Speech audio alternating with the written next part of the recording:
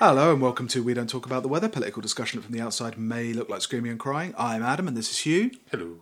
And we're here to talk this week's news and politics. Episode 69. Nice. Oh, God, we were toying with the idea of just doing an episode that was just us saying nice. Yeah.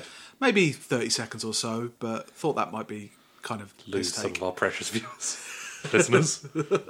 We don't have as much of an audience that we can start pissing them off and annoying them. Not yet. Can't turn heel yet. So, how are you, Hugh? You alright? I'm alright. I saw the last bit of the last episode of The Bodyguard, and it's nice to see that it did everything that I thought it would do. And it's like, hey everybody, remember, last episode we talked about how it did that thing of the only thing the police care about more than justice is being kind to Muslims. Well, actually, he was wrong to be kind to Muslims. The Muslim was the villain all along. Stupid. Such a dumb show. Don't watch it. Don't watch it. It's like that fucking, if you've read the I, Partridge book, where he's like outlining his detective, Swallow. And he's like, Swallow understands that a disproportionate amount of crime is committed by the travelling community. It's like... Oh God, speaking of that J.K. Rowling's new book, you saw the thing for her new book, which is going to be all about how the hard left are anti-Semites. Fantastic. I'm looking... The only good thing about it is going to be when the BBC do their TV, three-parter about it, and get to see J.K. Rowling's version of Ken Livingstone.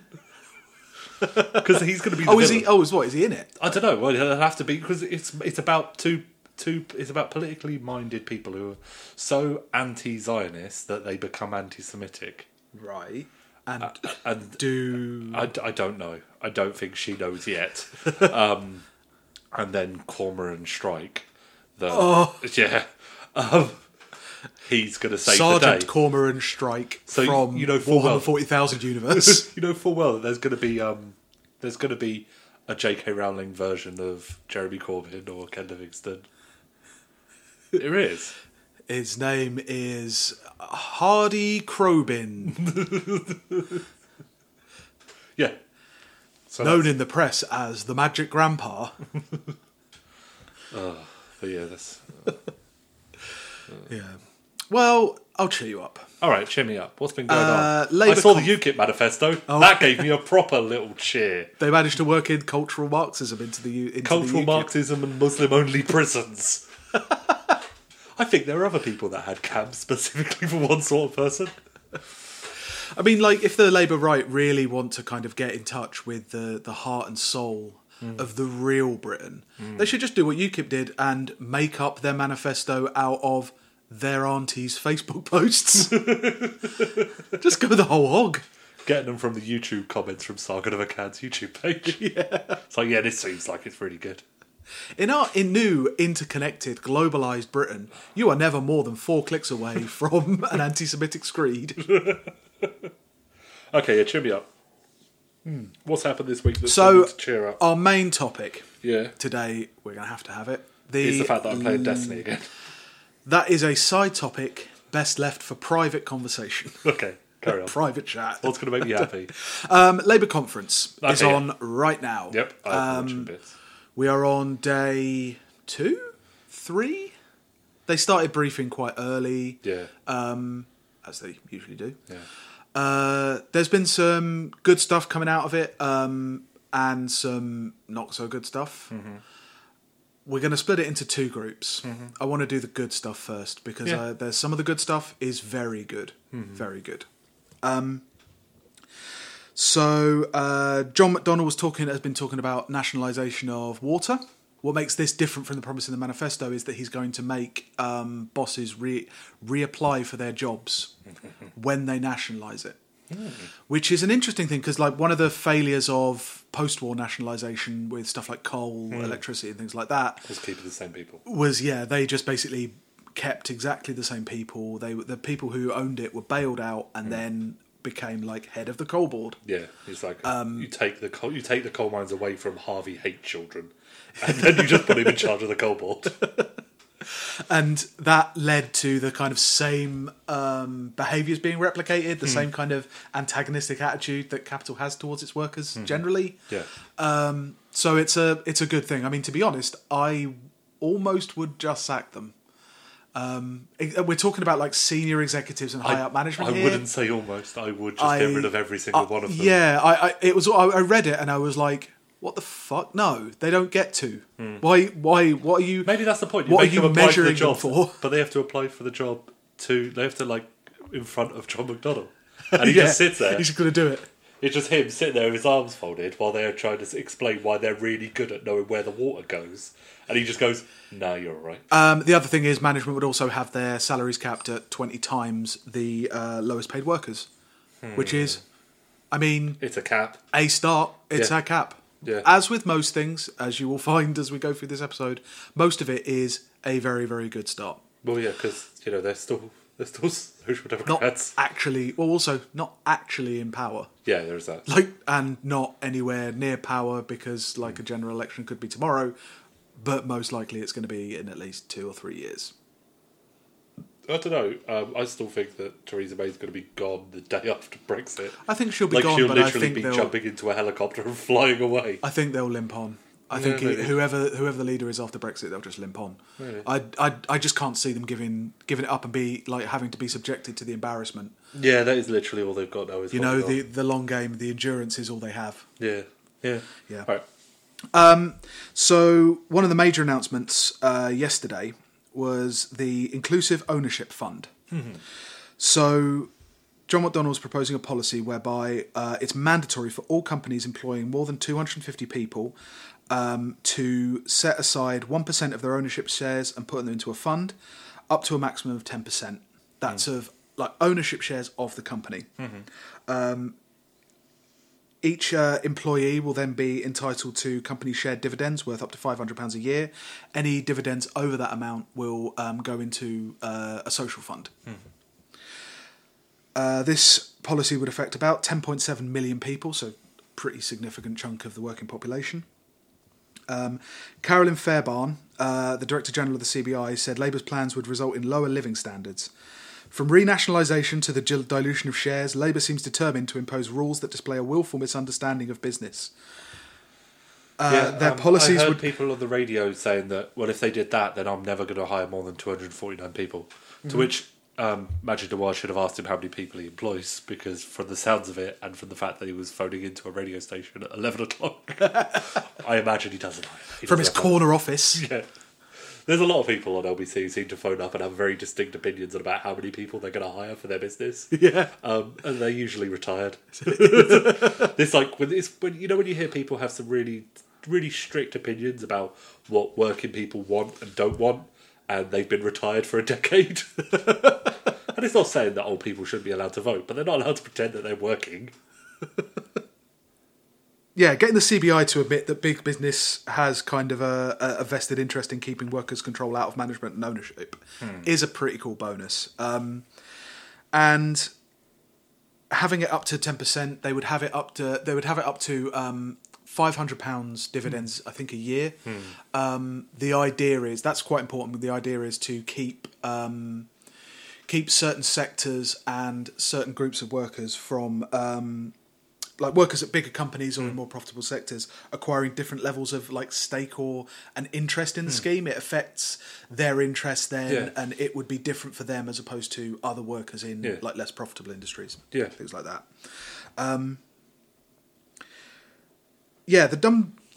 There has been some outrage at this from the CBI mainly, but it's a pretty standard thing that already exists in Germany. It exists in a number of European countries.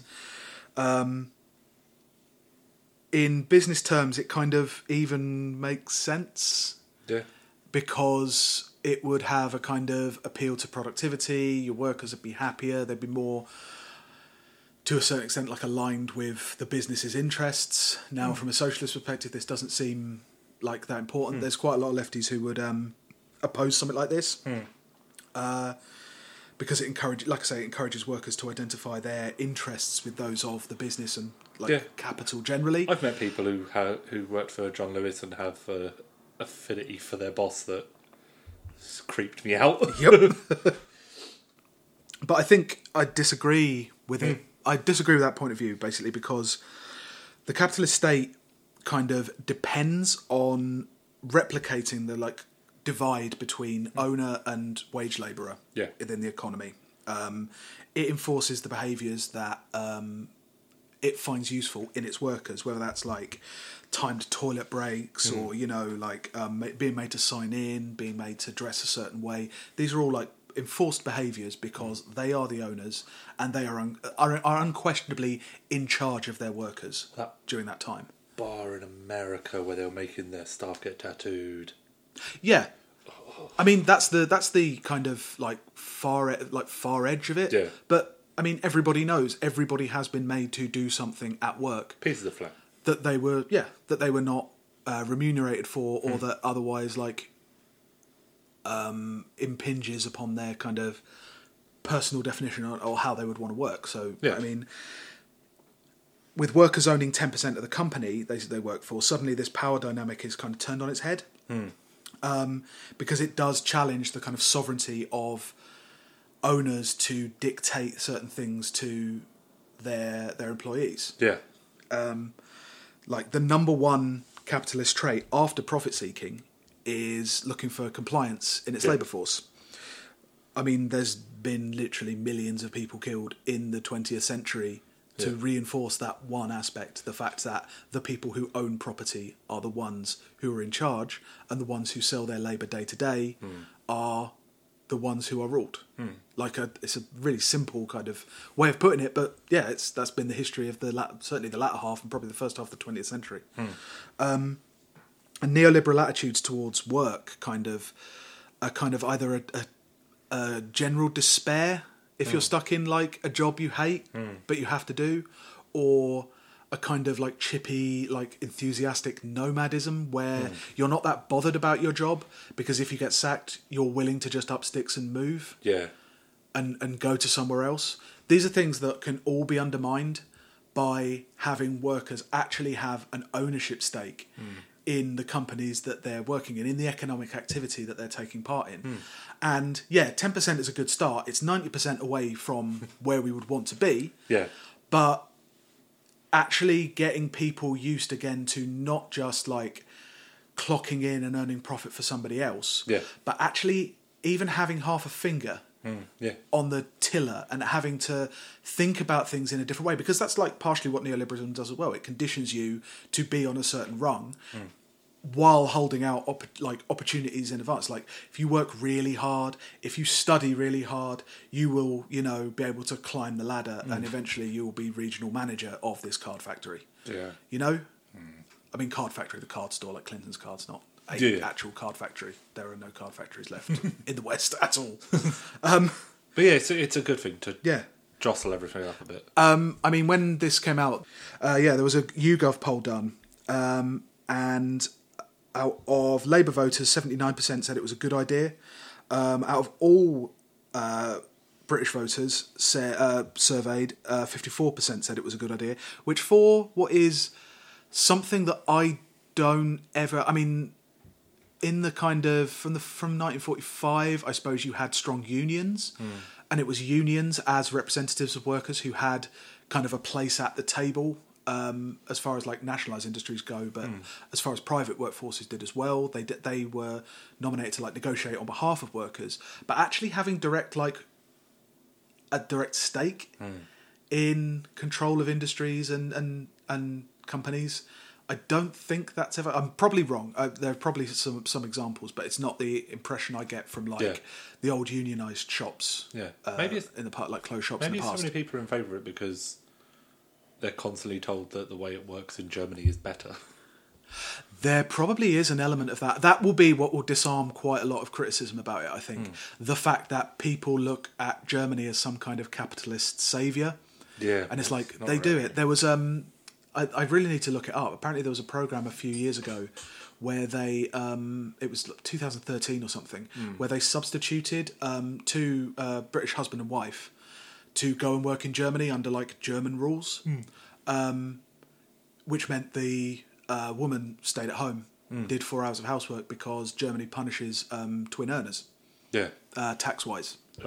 And like they kind of reinforced the German discipline thing, but actually it was it was more like capitalist discipline. It wasn't Yeah. really like especially like a nationalistic trait. It was just the way that was organised. But in any case, Germany is seen as like this perfect example of how capitalism can be like kind and successful, which No. is a myth, Yeah. but also is like the last gasp of this generation of neoliberal myth making. So yeah, you know, what was really astounding about this YouGov poll: 39% of conservative voters thought it was a good idea, That's really weird. and 34% thought it was a bad idea. That's really weird. 27% didn't know Well, Tories don't know of a lot. conservative voters. But it's weird for them to admit they don't know a thing. Well, because it probably fits in with the things that they've been told. If they're slightly more nationalistic voters, even if they're Brexit voters, they've been told that the nation is a discrete unit within its borders, and every work you buy British, you know, work really hard because you're helping Britain. That kind of old-fashioned, like almost autarkic Yeah. attitude, like pre-globalization, like nation-state stuff. They're probably immersed in that, and that isn't exactly far off Yeah. from you. You wouldn't be like contradictory if you supported both of those things. Is what I'm saying. Yeah, I mean, like, I don't know. I can maybe see a future headline.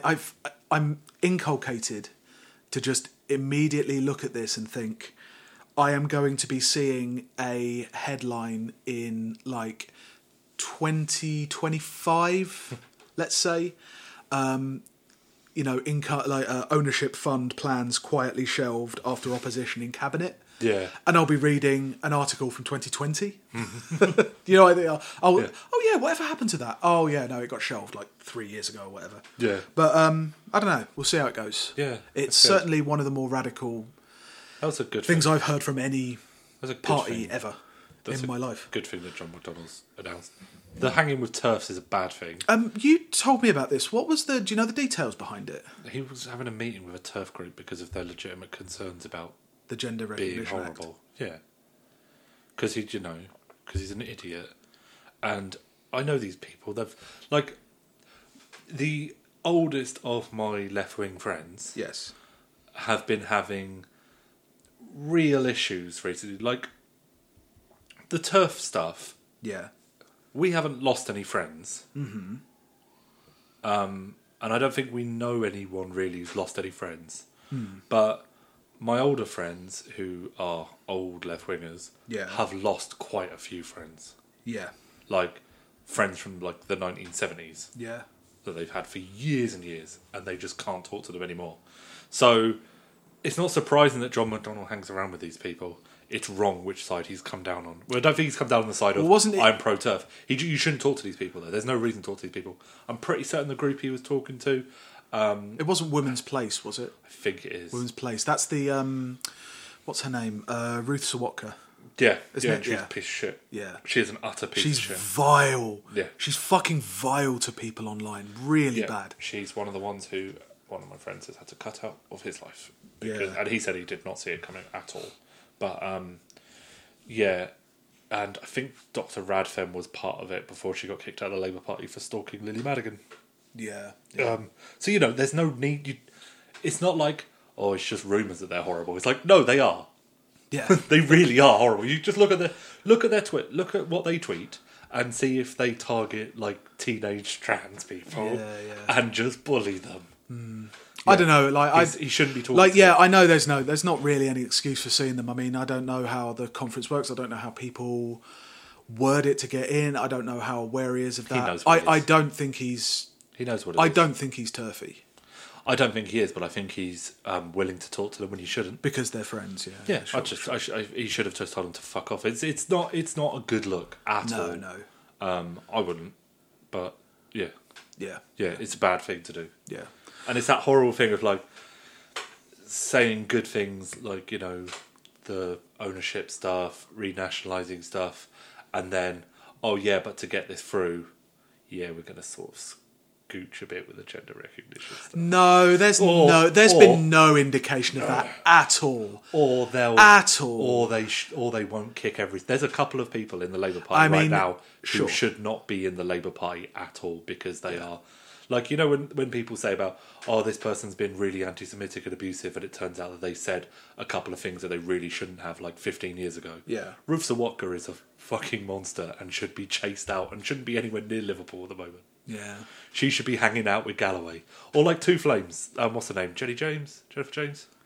Yeah, that's her Twitter handle is like Two Flames. Yeah, yeah. She's there, and on her Twitter avatar, on her Twitter figure, like the banner, it's like her and George Galloway. She shouldn't be in the Labour Party. She should be fucking chased out. She really should be. And the fact that they haven't been yet is bad. It's bad luck. Yeah, I mean, I think I know the women's place thing it's not in any way affiliated to Labour. So yeah, I think it's that one. But yeah. That is the group. I don't know if that's the group that John McDonnell met with or anything, but yeah. They meet with some bad people. Yeah. Anyway. Okay, what next? The other big thing was it kind of got obscured by the ownership fund stuff, but rental sector reforms. Oh, yeah. Some really, really good stuff. They are saying Labour would scrap laws allowing private landlords to evict tenants without giving a reason. Mm-hmm. Yes, hell yes. He will also, John McDonnell will also unveil plans for a £20 million fund to set up renters' unions to support tenants in disputes with landlords. But what if I'm a landlord and I just don't want those Indians because they make my flat smell bad, like that bloke did? Fergus, he's got a load of flats in Medway, hasn't he? Yeah. Fergus Wilson, that's his name. Yeah. Who said he wouldn't allow kind of domestic abuse victims to rent his houses because, you know, their partners might come round and smash up the doors. Yeah. He wouldn't allow... That's his job. He wouldn't allow Indian families to rent his houses because they make the place smell of curry. And, you know, normal, everyday things from a normal, functioning housing market that is normal and not at all on the edge of implosion. And utter misery. A renters' union would be good for that. Renters' unions would be really useful. There's been so many times when I've had to go to the internet to look up advice. Mm-hmm. And the advice, like, it will never be as good as actually having someone in your corner. It's like the loneliest... I've moved house, let's see, once, twice, 3 times, 4 times... 5. I've moved house 7 times since I left home in 2002, and it is incredibly isolating and lonely because, like, moving house alone is like just the fucking most terrible thing you can do, and having to not only keep tabs on what the landlord you're moving into is saying, but having to keep tabs on the landlord you're moving away from, having to examine every bit of paperwork when you're paying thousands of pounds each time in extra commission for you're not sure what, but you're desperate, so you have to pay it. There's no disputing it. There's no, well, you could always bring it up in court that this is no one has that recourse. And actually having a renters' union there would be an incredible boon. Yeah. Incredible boost. It really would be good. Other reforms, reversing cuts to legal aid for housing-related cases, related to what we were just saying. Introducing standard 3-year tenancies. Ooh. So you couldn't be... Well, I just won't ever rent out my place. I'll just leave it empty. Yeah. Like all those people do. I mean... there are some people who do There will be some people who would not be... Like landlords who are kind of trying to set themselves up as multi-landlords cannot afford to do that. Like there's that... What's it called? Vacuum period? Something like that. A estate agent used that with me once that said... the vacuum period or the vacant period, they were just so stressed. They kept phoning us to ask whether we could move into this new place because the vacant period was losing the money every day. You know, there's a friend of ours who he's on 6-month contracts and he's been there for nearly 3 years now. Yeah, and that's like pretty standard. Like people I know who when you haven't moved for ages, it is the 6-month contract thing is fucking horrible. And like. I am very lucky. Me and the wife are very lucky because we own this place. The idea of having a kid in that situation, having pets in that situation, having a sofa in that situation, having houseplants. Yeah. It's too stressful. Oh, stress thinking about it. Yeah, it's So yes, a 3-year contract. That's standard 3-year contract. I believe they were talking about making it mandatory. So whatever and that's also kind of slows down those rent rises.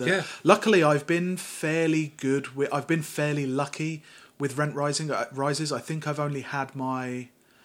Let me think. I think I've only had my rent put up once, like, forcibly. And their reason was just because it's in line with the local area. Oh, that one's the grottiest. I was living in a grotty fucking flat above a shop. Was that in Tooting? That was the one in Tooting. Oh. And put it up to $12.50 a month. A month? The one with the... Yeah, with the problems. With the cockroach infestation. Yeah. And, you know, things like that. Like, it would be terrible. But, on the plus side, you could just leave anything you wanted in front of the flat and the council would take it away. You could just, like, throw mattresses That was out the lucky. window. It was a right on a main road as well, which was great. So you could just have piles of rubbish outside of the council take away. Might have had something also to do with the rest of the things. That was a horrible place. They had no right to... Yeah. Oh, that's so disgusting. Yeah. That makes... Other things. Banning letting agent fees. Good. Number one good thing. Anything about cutting the hands off letting agents? Unfortunately, not yet. As I said, we're at 10% now. It will go higher. Social Democrats are always going half. They never go far enough. First of all, take the little fingers. The tip of the little finger. Yeah, the tip of the little finger for every shiny suit they own. Where do you think people got the idea for guillotine? It was for those like little like what do you call them? Like pencil. What am I thinking of? Oh, cigar cutters. That's what I'm thinking of. You start with a cigar cutter and then you work your way up. New minimum legal standards to ensure homes are fit for human habitation. Like, the fact that that's an amazing thing kind of tells you where we are. Yeah. But there we are. Also giving the cities the power to introduce rent controls. Ooh. That does come along with a whole load of problems. Like, with rent control, you can kind of bring in like an aristocracy of people, like kind of like with council houses to a certain extent. You have people who have council houses and like that's excellent and they need them, but they're kind of taken out because they are given like it produces like an aristocracy of people with secure housing within the market. You know what I mean? Yeah. I don't blame them and like at all. Yeah, but also, you know. rent control, if you have one city that has it and it works really well and another city that doesn't, it just pressures that city.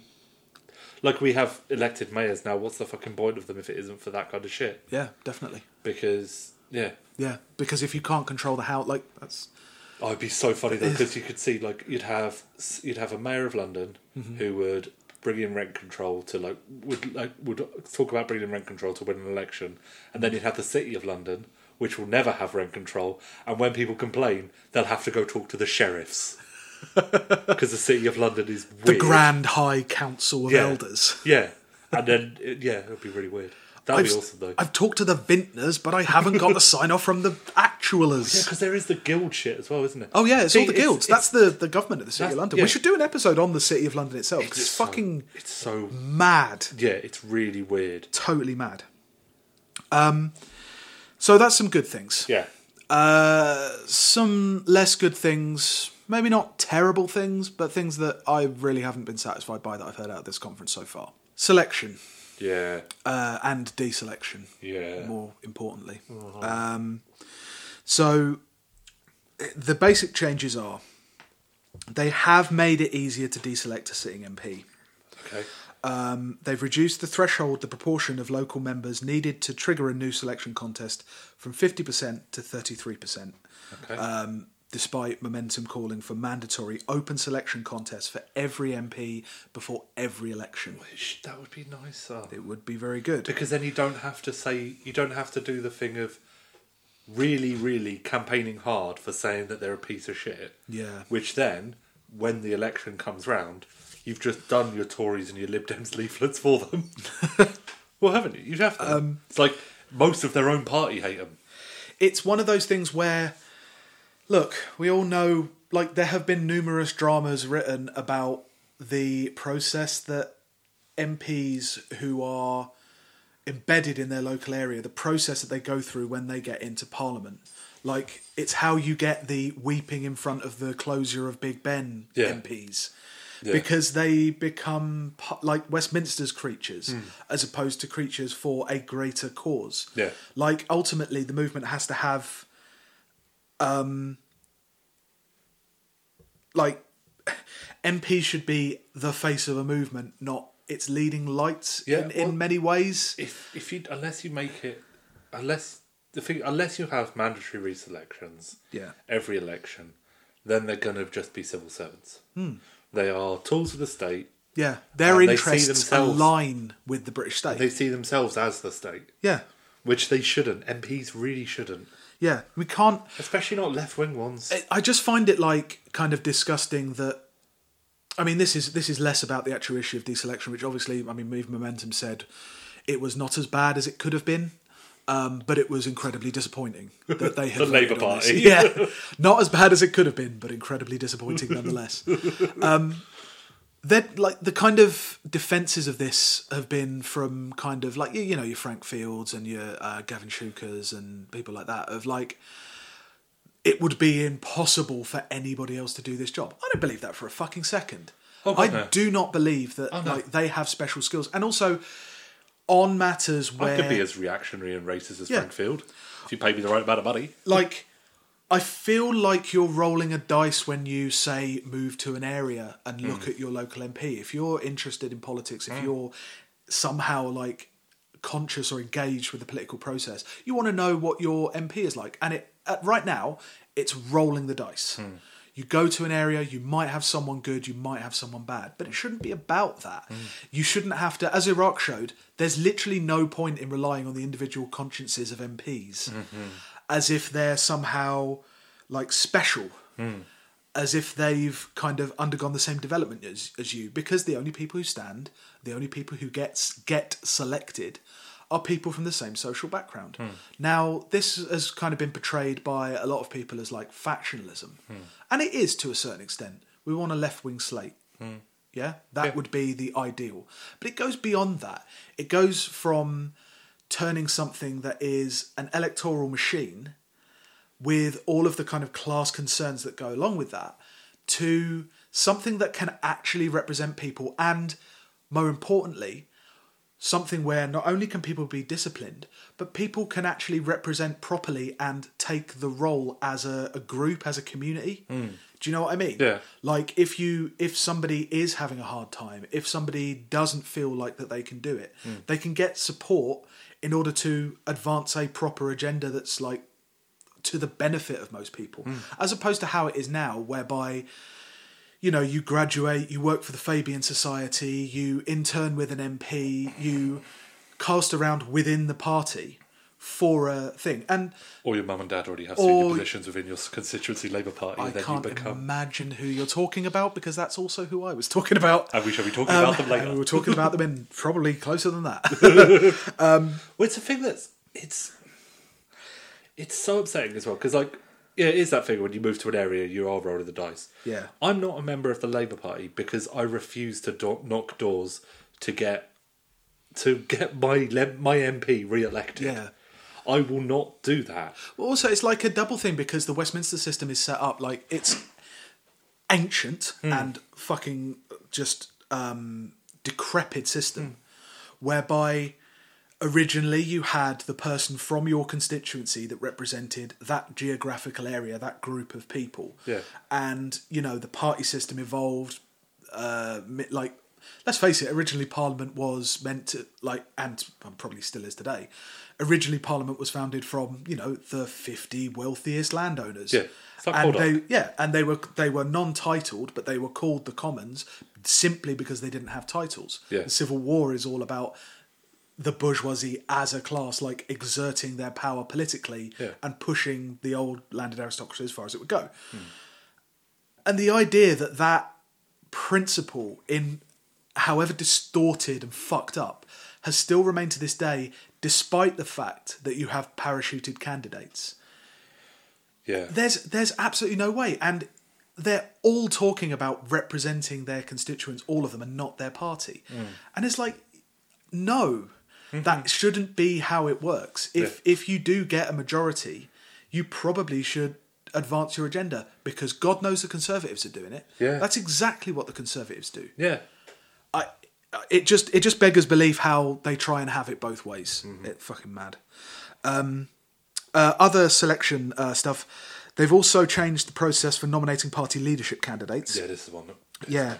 Under new recommendations, candidates seeking to run the leadership would need 10% of MPs and 5% of constituency Labour parties or 5% of affiliated trade union members.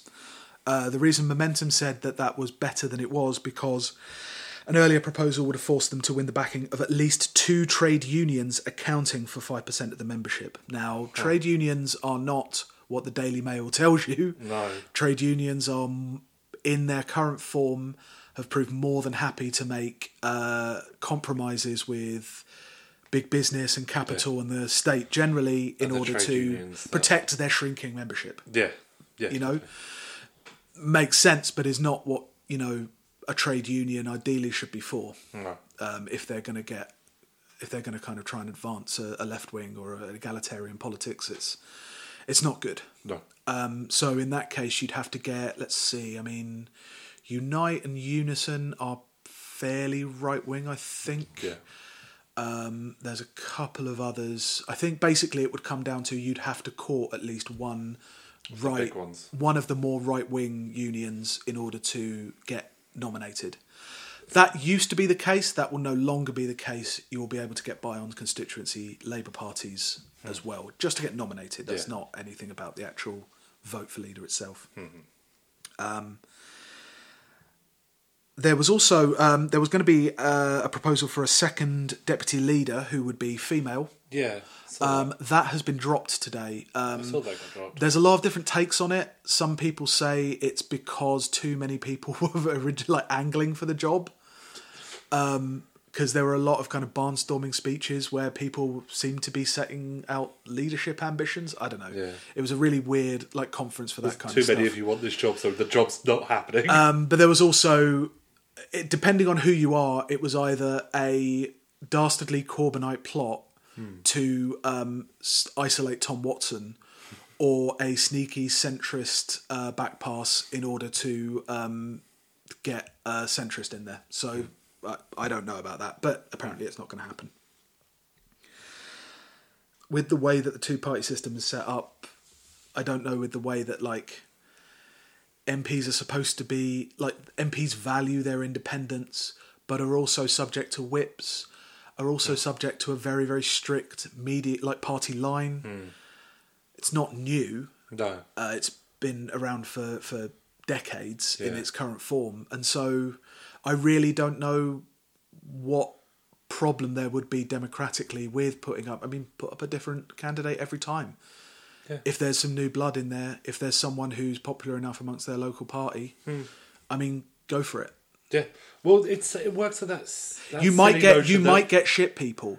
It will be I think shit people. It will still be a roll of the dice, but you won't have people like Kate Hoey, who has been a Conservative MP running for Labour for how long has she been in Parliament? 40 years, 30 years. It's crazy. And there's always the argument that you get from people like Michael Dewar. Yeah. Saying but I'm the star. Yeah. I'm the one that gets the votes in. And when they go independent, they don't. I've read accounts from people who say the best day of the year in the constituency Labour Party was when the MP showed up. Oh, God. Because they're not beholden to their constituency Labour Party. They just rely on them once every 5 years. And it's about that, stopping that once every 5 years mentality. Yeah. And that's in the larger British public as well as the Labour Party. Yeah. Well, Frank Field stopped turning up to his constituency a while ago. Did he really? I think that's why the CLP hate him. Because he was I'm not going there because they're always mean to me. Yeah, because there's 20 people who turn up every single time. Yeah. And they get to meet the MP when they come up and they get to feel part of it. But there's so much more to it than that. There can be so much more to it. Definitely. Anyway. My second big problem, which is a much bigger problem, the second referendum vote. People's vote. All of the people who want a second referendum all of the time. No. No. And that is my response to it. It's been fairly high profile at the conference, the issue of a second vote on the Only because on all Brexit, the press let's will say. talk about. John McDonnell said he would... The general line I've heard from a lot of people seems to be... They go, I would much rather prefer a general election, but I would settle for a second vote if we are not going to get another general election. John McDonnell said that exactly, but he also said that he would not want a Remain option on that second vote. Keir Starmer had a big speech today that was like gushed over by I the Liberal cannot papers. deal with Keir Starmer's speeches because the man is such a void of He charisma. That it really is, isn't he? sends me to God, sleep. it's terrible, isn't it? Because he looks Like looks Richard like Spencer. New Labour shit him out. Yeah. Do you know what I mean? He looks like New Labour have an injection mould in their Play-Doh basement machine with, that they just fill yeah. with like resin. that's what they used all the pulped up Clause 4s for. To make Keir Starmer. To make Keir Starmer. And the worst thing is, I look at him and I just think, Harvey Dent. For some reason. Well, he's got that... He was a human rights lawyer. Was he? He was pretty good. Like, Was he? he was a fine liberal... How do I put this without sounding condescending? A fine liberal activist. The kind of amnesty, policeman's ball, human rights activist who would go in and lawyer for people. Would he be the kind of person that I'd whip a can of cider at? But maybe back in the day, not. Oh, all right. Like, he's not... He's that. He's Okay, just yeah. that, you know? But he's become a Labour MP. Obviously, he's a Brexit spokesman Yes. for Labour. And he came out and It's made the perfect storm of Brexit spokesman for Labour and his void of charisma that I just can't hear him. I just hear white noise. It's like, I just can't deal with it. But yeah, okay, tell me what you said. Maybe in your voice it won't make me want to just He die. said exactly the same thing as John McDonnell. Okay. He would prefer a general election, but he'll take a second vote at a pinch. However, he said he would want a Remain option on there. Because, again, this is conference, so nobody's actually saying will. Yeah. These are all still subject to votes. I believe Yeah, yeah. the Brexit resolution is subject to a vote. Stella Creasy had an amazing fucking little soundbite today on, I believe it was Channel 4. She was talking about how she would like a second referendum. She said a lot of things. It's been 2.5 years. It clearly isn't working. We need a second referendum. And she got into very much Tony Blair mode. Oh, yeah. We don't need politicians deciding the wording of the second vote. She would like to see, as with the Irish abortion referendum, to have a citizens' assembly to decide the wording of the vote.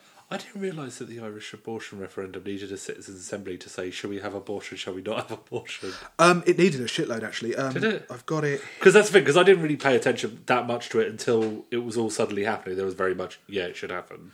Yeah, that's right. So the Irish abortion referendum, the citizens' assembly was like randomly selected citizens to report on changes to the Eighth Amendment, which was the one that banned abortion. Yeah. That would be then considered by an Oireachtas committee, Oireachtas Parliament of Ireland.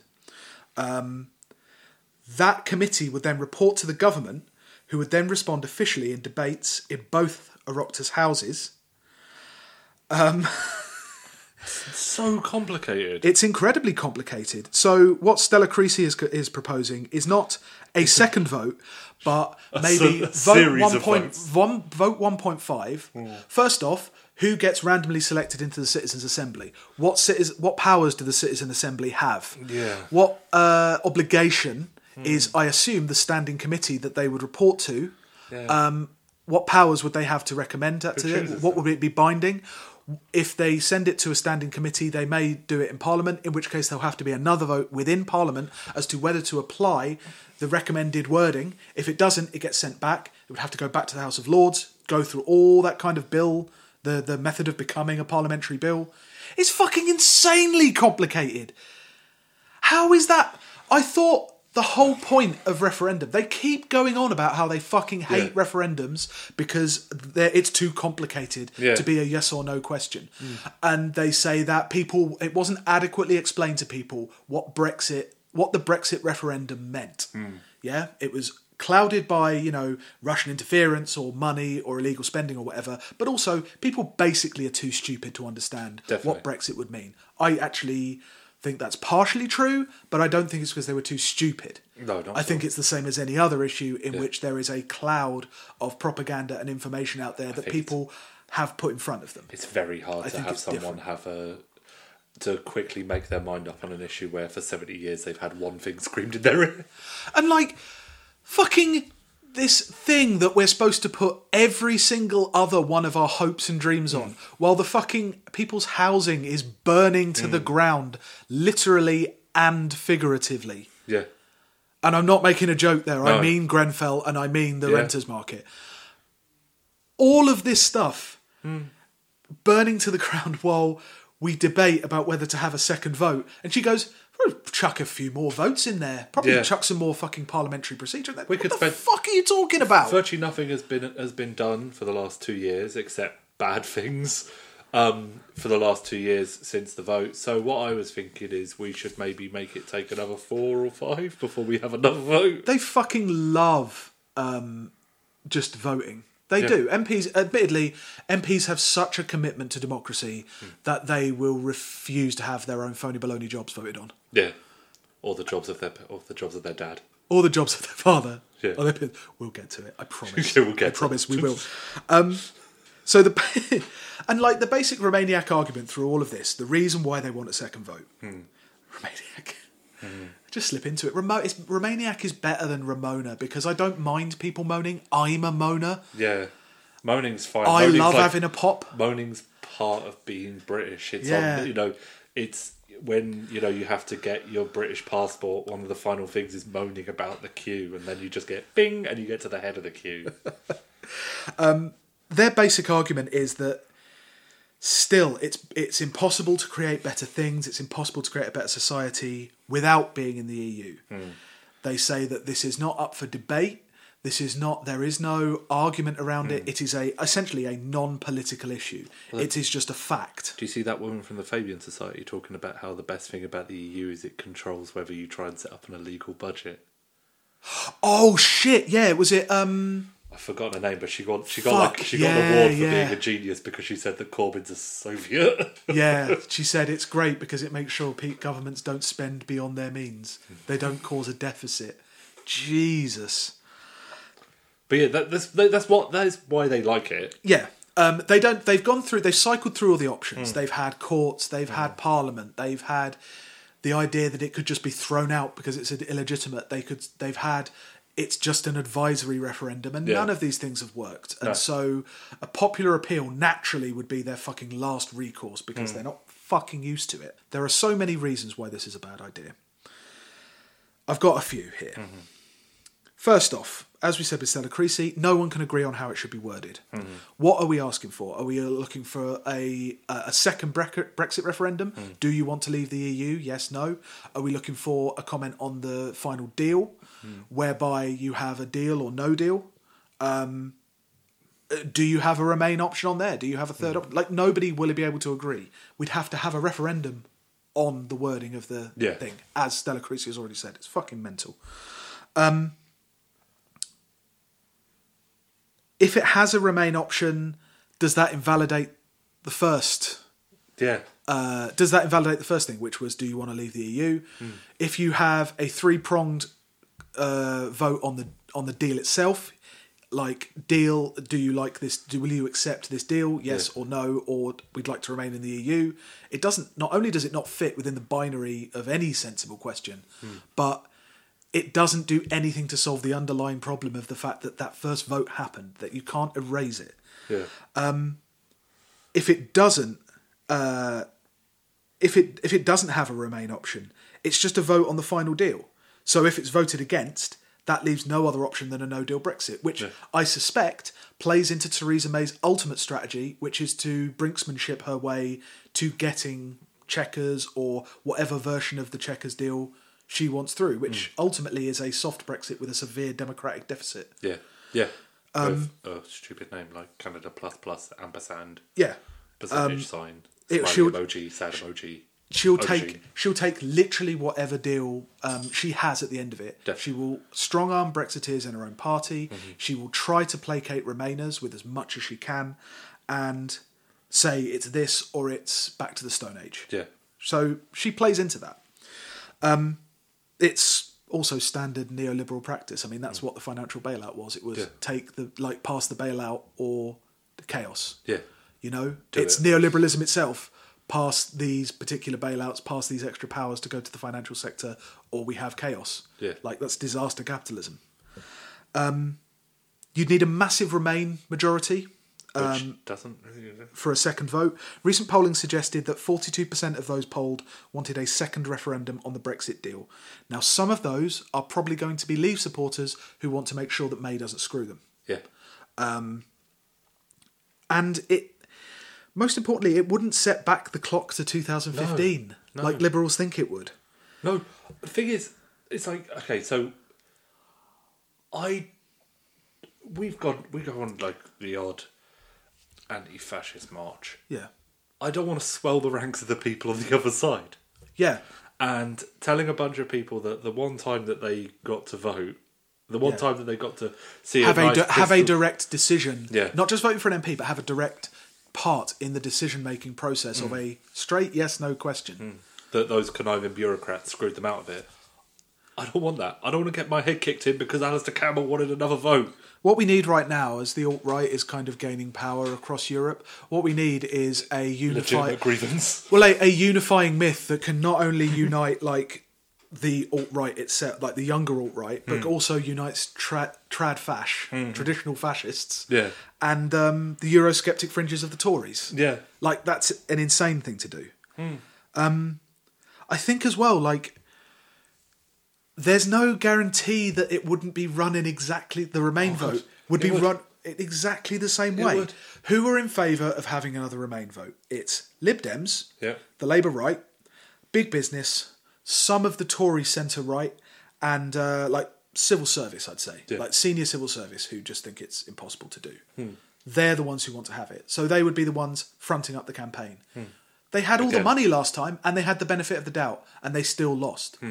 There is no guarantee that they would do it. They haven't exactly, aside from Brexit, that segment of society have not exactly spent the last 8 years, let's say, covering themselves in glory. No. Well, no, also, it's like, since the vote, all the people who'd be organising the Remain campaign have spent, like, those last 2 years calling everyone idiots and monsters. Yeah. And like you saw at Labour conference, they were calling, there were a bunch of them shouting at Len McCluskey, calling him a fascist, screaming at him that he was fucking right wing. Oh, because he wouldn't back a second vote. Yeah. They were screaming at him. I'm sure that would win people over. Yeah. Good job. Like, I thought you were all in the business of winning elections. All you do is scream. you just can't sell. You can't sell saying Brexit is an elite project if you yourself are an elite project. Like, Our Future, Our Choice, our FFS for Our Future's Sake. Yeah, something like that. Like, they are still I'm sure some of their activists Oh, they've got a lot of rubes in there, but they are an AstroTurf are more organisation. Ruby, but they are funded by what's it called? They're in Mandelson's building. Yeah, I can't remember what it's called. It is one of the Remain campaign groups. But like, it's an elite-driven response to something that, frankly, was elite-driven in the first place. I believe that it reflected some kind of popular discontent. With what, I don't know, because they answered the question. I don't entirely know whether everybody was being truthful with themselves about the EU, but who fucking knows? We've had 40 years of lies, distortions, and over-exaggerations about the EU. It's not exactly surprising. How do you market, like, taking back control from the group taking back control? Yeah. This looks like a slap fight only involving the elite. Even if you believe that, Brexit was driven by elite interests. Yeah. How do you can't portray that as an upswelling when the only people on your side are high-ranking Labour and Lib Dem MPs and politicians and ex-politicians and lords. You just cannot do it. The whole thing is ideologically empty. Hard Remain has tried to engineer this like new political terrain where if you weren't passionately pro-EU, you're a hard Brexiter. You are aligned with Steve Bannon and Nigel Farage, which does serves the twin purposes of isolating the left from what they consider their terrain, and leaves themselves as gatekeepers. It leaves themselves as the moderators of what's active politically. It gave them almost like a last little gasp of life. They have a cause. Because God knows they didn't believe this passionately in anything else before. You know? Yeah. It hasn't worked. Nobody is believing it. I think there is a groundswell of people who genuinely fear for their living standards and, frankly, genuinely fear for their holidays. It's still a material concern. It is. Because it's an unjustifiable one, but it is still a material concern for people to be worried about their holidays. You've got to remember those people who have those... it's one of those things that I keep on thinking about is... Fortnum and Masons, they have baguettes and croissants that are flown in every day by helicopter, I believe. Really? I believe there are Jesus. some from France. Uh-huh. What happened to them? When someone think about that. It's Sometimes I like to go into Fortnum and Masons on a Sunday when everything is suddenly super cheap just before it shuts. Ooh. My dad used to take Now me you there. see, I do that with Tesco.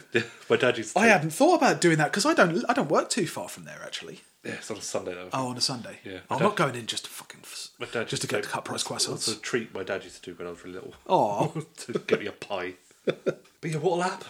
it hasn't like they haven't convinced enough people who weren't already convinced by the vote they cast. I voted to stay. They haven't convinced me. If anything, they've turned me. I keep thinking about. I was listening to a really interesting. There was a talk with Kostas Labavitsas. Okay. He's ex Syriza. He broke off when they made the deal with the EU and is now super Lexity, left wing Brexit. If you didn't know, and I've got to say he seemed a bit overconfident, and I'm not at all convinced that Lexit is even a thing.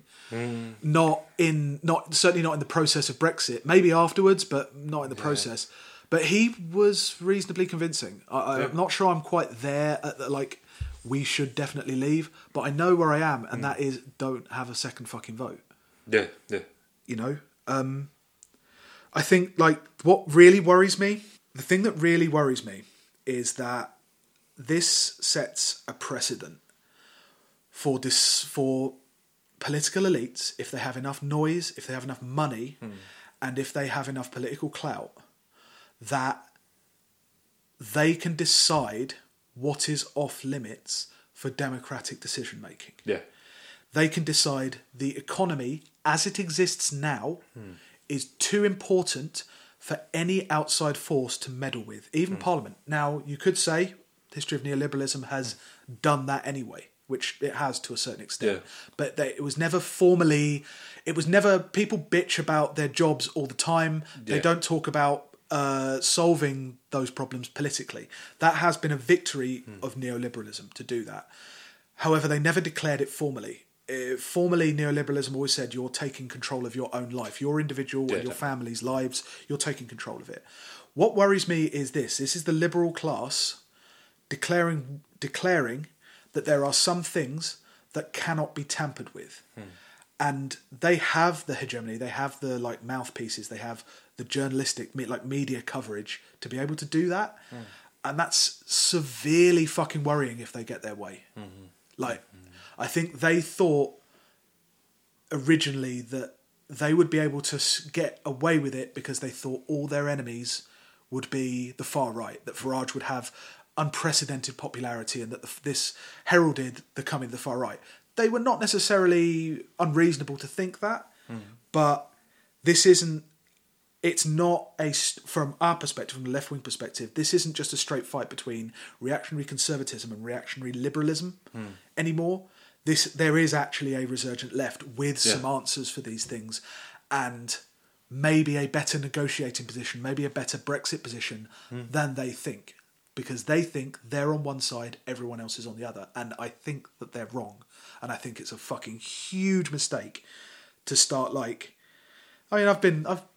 said democracy is a sham or anything. I don't actually believe democracy is a sham. I believe it's a real thing that is treated like a game and is subject to all kinds of distortions and weird things. And I don't want this to be the kind of thing that puts people off. It will put... And it will majorly. Okay, finally, we're going to do about one brave woman's speech at conference. Yep. Which sums up why I am not in the Labour Party. And why I'm still... But you specifically, there's more reasons than just like doctrinal issues. I mean, there are doctrinal issues. Oh yeah, there's a lot of reasons. But There's a lot of other. I feel like yours are more slightly grounded in personal, local experience. There is that. There are, there's bigger issues, like war and stuff like that I still don't think they've really properly washed their hands yet. But locally. Our local MP is Stella Creasy. And she is fucking horrible. Now, for a long time, she's been included in the stable of, Labour right MPs. I look through her voting record to see, how she's doing. There's a lot of stuff there that I have no objection to. And generally, I read her speeches, and while they're pretty irritating and don't come to the point... You can never quite identify a particular point of opposition with her other than the fact that she's irritating. She's usually pretty quiet. She talks about her particular, branding it, pet issues and things like that I don't think are bad at all. Oh, no. Women's predatory issues. lending. Predatory lending issues, and abortion and, domestic violence. Those kind of things. They're all good things to address. I have no problem with that. She made a speech to Progress. Of course she gave it to Progress, to all 4 of their members. Yesterday. Her and her parents. So she gave a speech to the Progress bit. And it was really breaking cover for her because she was a lot more... She was a lot bolder, and I think she thought she was having a go at a minority of trolls who, harass her online, abuse her online. And she does get that. And she gets a shitload of that, and it's unwarranted, except for the fact that she confuses simple kind of disagreement with she's abuse. Yeah. She really does that. There was there was a tweet from Tom Gann saying that it was disgusting that she just whenever an Israel-Palestine thing happened, she says Israel has a right to defend their borders, and Tom Gann called it disgusting, and she seemed to think this was some kind of subtweeting, targeted harassment. And it's she does that. He quote tweeted you. It wasn't a subtweet. No. You could see it. I don't know. It seems very weird. But suffice it to say, she has been targeted really horribly, and that shouldn't be a thing. It started with the getting the woman on a £5 note. Yes, I believe so. That's when it all started. There was a fucking speech. I'll mention a bit of it later, but there's a speech of her at the LSE in 2016 where she talks about how, again, it was one of those wandering speeches where she criticises a lot of people for not being effective, but doesn't actually say who's effective. And one of the things she seemed to criticise was the advancements of women's issues politically amounting to getting a woman on the £5 note. That's what she did. A campaign that she was part of. It was really odd. Really odd. Yeah. Okay, so anyway, this speech, we'll then they put in the New Statesman. Yes. Because of course they did. Anyone here tonight, or indeed boycotting this event, because being political means to you sitting in meetings or shouting Red Tory at people who think differently to you, then you can do one. Now that's a classic move right there. Straight away, all the real people in the Progress audience can tell that she's one of them, because she used a very, very common piece of slang. Yeah. It's not really Jess boycotting if people didn't even know that the Progress thing was happening, because they knew it was going on, because it always goes on. Well, because that's where they were like, where are all the journalists? Like Robert Peston last night admitted he didn't go to see Corbyn. He's like, I can't be asked. Tired out from all the partying of Progress. All the karaoke sessions. Oh, God. Yeah. Okay. Socialism isn't a scout badge you get to sew on after a few protest marches and trolling sessions. It lives or dies in the long, hard yards of fighting injustice and inequality day in and day out, so you can make radical change happen. It's the first time I've ever heard her be committed to radical change, but there we are. Yeah, and that's just straight gatekeeping. It's just, you're not allowed to be a member of my party. You can't. Socialism isn't protest, isn't street action for socialists. I want to know what she means. Fighting injustice. Yeah. Fighting is a struggle. It implies two sides. It implies one side getting to such a position of power that they can overturn the ability to make decisions of the other side, and it can be used for good or bad. I don't get what she means. Like, protest has been a fucking legitimate political tool for ever? Yes.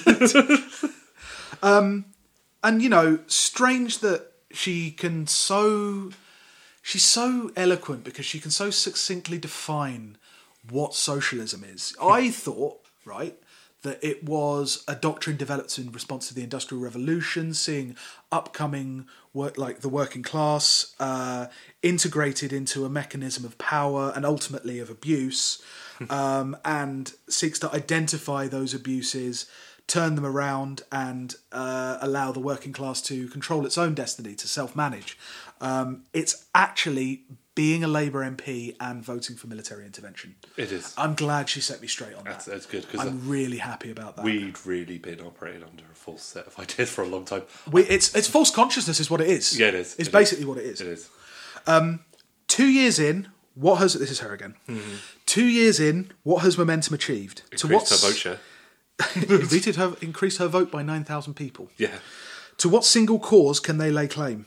Changing the selection laws, pressuring for other things, other issues. Okay, But we just talked about the rest of the episode. listen, yeah. Yeah.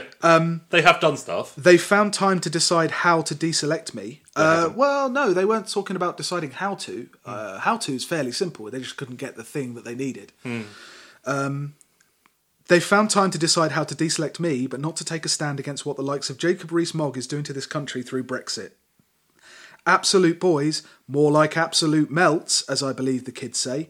Now that would be a stinging rejoinder to Momentum.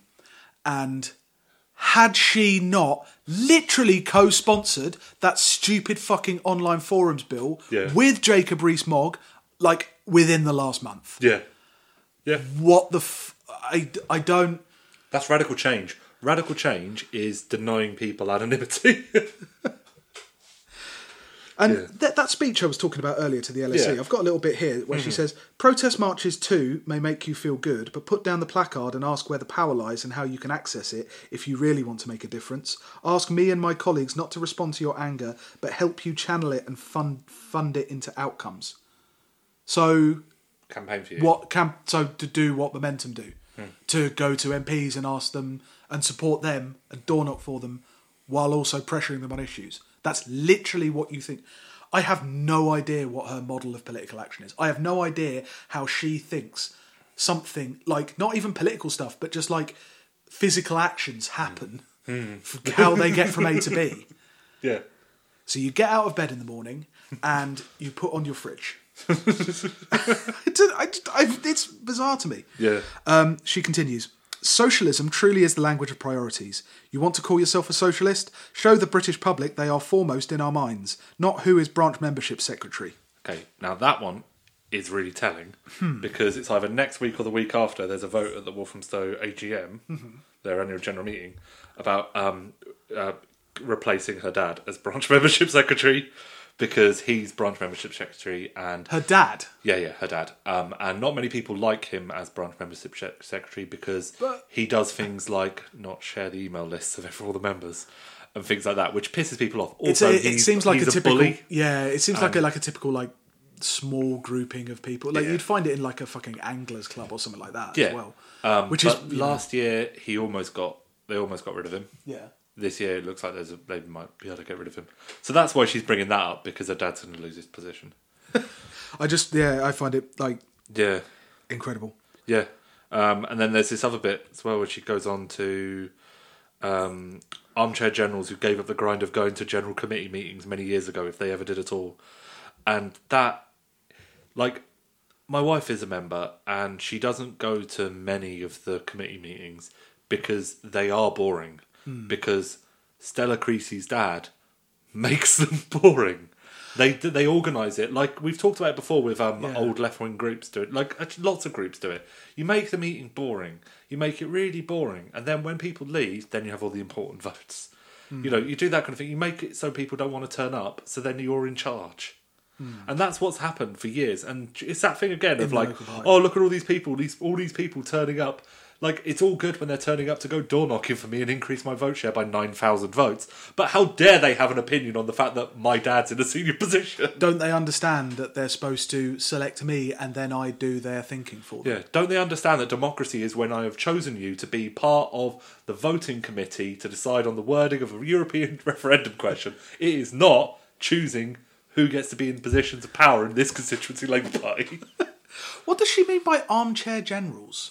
People bitching at her online. Because she was talking about the young people, the momentums, all the momentums, you see them there on their skateboards. But armchair generals, presumably she's talking about old lefties who stayed in the Labour Party but don't go to meetings. There's a couple of them there. There's a couple of them, the Orphans that one I met. But I mean, also there's one of them who I only met him once in the pub afterwards, and I really liked him because he's a lecturer at, I can't remember which university, but he's a lecturer on Russian literature, and he's like this really old, muttering old communist. He's pretty great. But yeah, I think she means those kind of people. That's a weird. I really don't know. I genuinely don't know who she's talking to other than like her own phantoms. Mm-hmm. I don't know who. It's not targeted very well. Mm-hmm. She doesn't know whether she's talking to. She's doing that old thing that they were doing a couple of years ago, whereby all of the left-wing the new left-wing membership were all old Trots. 500,000 old Trotskyites invading the Labour Party. Amazing the Socialist Worker Party hadn't taken over already, seeing as there were supposedly 500,000 members just hanging about. And then tricking young people into enacting their far-left agenda. Yeah. You know, and frankly, in 2018, we're kind of overflowing with conspiratorial ideas about old-fashioned, like the old enemy elites coming in and tricking a load of people into getting rid of the good people, you know, by breeding or voting or whatever. We've had enough of those theories, I think, for one year. She continues. Labour has been coasting for decades on the hope that the offer of past glories, the NHS, equalities legislation, the Good Friday Agreement, is justification enough for us to limp back into power. There's nothing moderate about a minimum wage for those who live on it. There's nothing centrist about Sure Start for those families who depend on it. There's nothing sellout about putting Wonga out of business for those in debt. There's nothing insignificant about abortion rights for Northern Irish women. First off, I would say in a country where 10 miles apart you can have an entire generation of people living on fucking food banks, while 10 miles away they're serving literal gold-covered desserts, I would say that a slavish adherence to the minimum wage as the only method of remuneration is plenty fucking moderate. Yeah. Secondly, Sure Start. She just went on bitching about coasting on past glories, and she brings in Sure Start. Fucking centrist ambrosia. Endlessly going on about the things that Sure Start has been defunded for, I think, since 2012. Yeah, I think it still exists, but its funding has been massively cut for 6 years now. It's insane that they keep fucking going on about it. As if that's their... It wasn't even redistributive. No. It was offering a top-down service, which Labour centrists claim to hate. Yeah. They claim to hate government intervention in the economy, in people's lives. They don't like top-down giving to people. That's their excuse for kicking everybody off fucking welfare. Yeah. Oh, infuriating. And they didn't put Wonga out of business. I mean, I also don't think she should be like fair play. She has introduced bills about regulating payday lenders, but it was a Tory government that introduced the legislation that meant all of those compensation claims piled on top of them, and ultimately it was Wonga who put Wonga out of business. She would have done more good walking down Walthamstow High Street with a baseball bat, smashing up every single predatory lender shop that's on there, because there are a lot. Yeah, and she could have done that. Yeah. Also, there's like it's really good the abortion thing, repeal the 8th, that one. Yeah. It is really good. It's really great. And it was a fantastic campaign. Yeah. Like, it was really well run and it was a really good and timely. But while she's done that, access to women's health stuff, sexual health stuff in Walthamstow has gotten fiddlier and harder. Yeah. And, like, now to get the contraceptive pill and any of that kind of stuff, you can't go to I think it's like 2 days a week in the village it used to be, just in the middle of Walthamstow. Now you have to go back to the main place, which is I think it's like underneath the away stand of Leighton Orient Football Ground. It's quite a way away. It's like, I think it's 2 different buses, or a long fucking walk. There's no train there. But while that's happening in her place, Yeah. it's like she does fuck all in Walthamstow. For all of her stuff, when she talks about these people not actually achieving anything. Did you see it when there was that anti thing, when there was all the people out saying, no, we do not want you to build tower blocks in the middle of Walthamstow? Yeah. Did you see her there? Did you bollocks? When they were shutting down the library down on Wood Street, did you see her down at that protest? Did you bollocks? Yeah. No, because she's too busy carefully constructing a poorly written speech to give it progress. She continues, want to make change happen? Stop pointing at stuff and trying to ban it, nationalise it or rationalise it and failing to make a difference. Start being the change maker this country needs you to be. I don't think the country needs me to be anything. The country doesn't... It's so fucking entitled. It's a reification of the Labour Party as it once existed. The idea that Labour is this set formation within British politics, it can never go away because, at the very least, it's the natural party of opposition. Yeah. And if it gets lucky, it's the party of government. And that's when we get all the good stuff in. Like, they don't do that for the country. They do it for their own party organisation and for their constituents, maybe, the ones who voted for them, and maybe the ones who didn't. I don't know how to tell you this, Stella, but nationalising and democratising stuff is making a difference. Just because you don't want to do it doesn't mean it isn't happening. Yeah. If it happens, that is making a difference. Labour has been characterised for the past 30 years by not nationalising things. Yeah. Like, you might say the definition of a Labour Party member before, like, say, 2010 was not nationalising stuff. Yeah.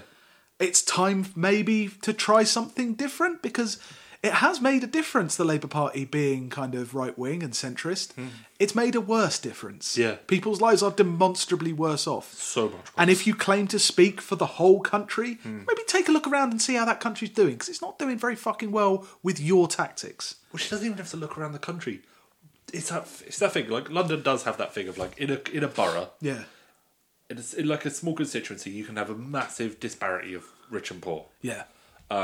Probably more concentrated in, like virtually every constituency in London is like that. Yeah. And so she's seen exactly what has happened in Walthamstow for years and years of Labour being shit. Yeah.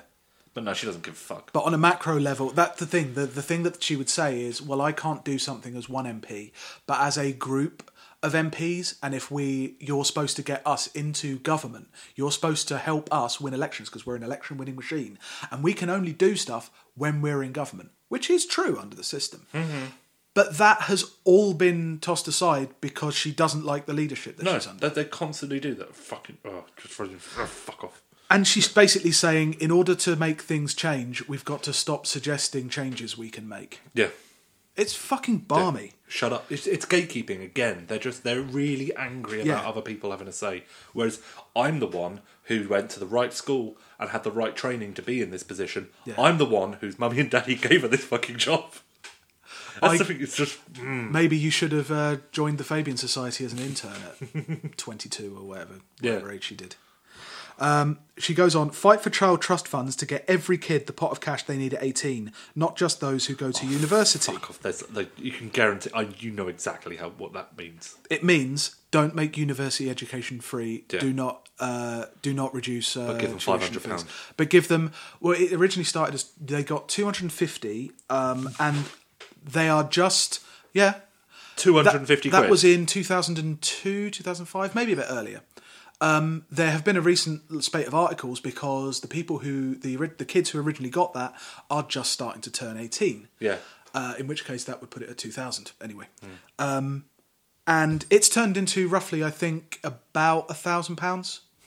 Well, what are they going to spend that on? Is that so they can move out, so they can give that £1,000 immediately to a landlord because you've let the rental and housing market in this country spiral out of control because you couldn't take on proper villains. You had to take on your own membership instead. fucking ridiculous.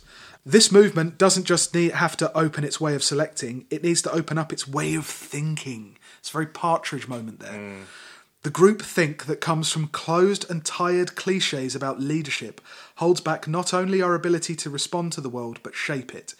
Patronage, machine politics, and backroom deals are just as toxic to our future as momentum's time wasting. I'm pretty. She's been fighting a defensive action to stop their selection thing. She's literally wasting their time. Yeah. I think this happened last year. Her dad deliberately time wasted to hope that more people would leave and some more of his supporters would turn up so he could save his position. Oh, before a vote happened or something like that. They do it all the time. Fucking hell. Because that's what that kind of politics is always. Yeah. So it's not local like politics is like that. Yeah. It's horrible. But, oh, God, it's just... Closed and tired cliches about leadership. I mean, that's Why can't they be that's bold and literally what they different were... and have a woman that constantly tweets #AwesomeStone? What you need is a woman who loves Shed 7. Yeah, that's what you want. Oh, God. She continues, don't leave sorting this out to other people or rage against the dying of the light of the old Labour Party. Get that man's words out of your mouth. There's no cavalry coming. There's only us to stand up for what we believe in and stand together with those willing to work for shared ideals. This was clearly a little burn to the rest of the people in the Progress meeting because there really is no cavalry coming for you. No. And also, like, what are her ideals? Like, I understand she professes to want, like, communitarian... In New Labour parlance, she wants communitarian solutions. So you can't have direct ownership. You can't have a state top-down deciding how things are allocated or standards or ownership. Anything like that. You can't have it either of those ways. So you have it somewhere in the middle where a community gets together and sort of does stuff. It's big society stuff again. That's Big Society was a development of half-baked ideas that Blair had. Yeah. And she finishes up by saying, so sign up for this. I'm not asking you to stay put in Labour. I'm asking you to stand proud as Labour. Comrades, let's take back control of socialism. Take back control. You'd have to be a socialist in the beginning. She says... The thing is, she always says that she is a socialist, and she's educated enough to know the words. She 100% knows what she's talking about. She's not stupid in any way at all. That's one of the many reasons I despise her. Yeah. She is profoundly manipulative. Because I thought she would have I thought she was one of slightly more cagey than she's been over the past couple of days. There is something... I don't know whether she was maybe going for the deputy leadership, because she did go for Tom Watson's, the contest that Tom Watson got elected in. She was going for that deputy leadership that time, and she didn't get it, but she came about third or fourth, I think. And I can only think that maybe it was an attempt to kind of stand out. Yeah. Like, not everybody has great public speaking skills. They have skills in other areas, and presumably not every MP is going to stand out, even if their ambitions lie in that direction. Yeah. She's probably a good choice if you're going to try and put up a centre-right woman in the Labour Party to be up against the leadership, because, Yvette Cooper got no votes and is guilty of many crimes. Also, she hasn't actually been in any position of power to cause it, to do anything truly monstrous. She's not been put in the position where she's had to vote on anything monstrous other than military intervention in Syria. Yeah, exactly. I don't know, like, it's the fact of... like, piecing together the way she actually thinks political action work is really fucking hard. It's really difficult. I can't work out, like Jess Phillips, if she thinks that being an MP is basically being a very, very important charity spokesman. I think Jess Phillips thinks more of that. But I don't think Stella Creasy thinks that. I think she is proper...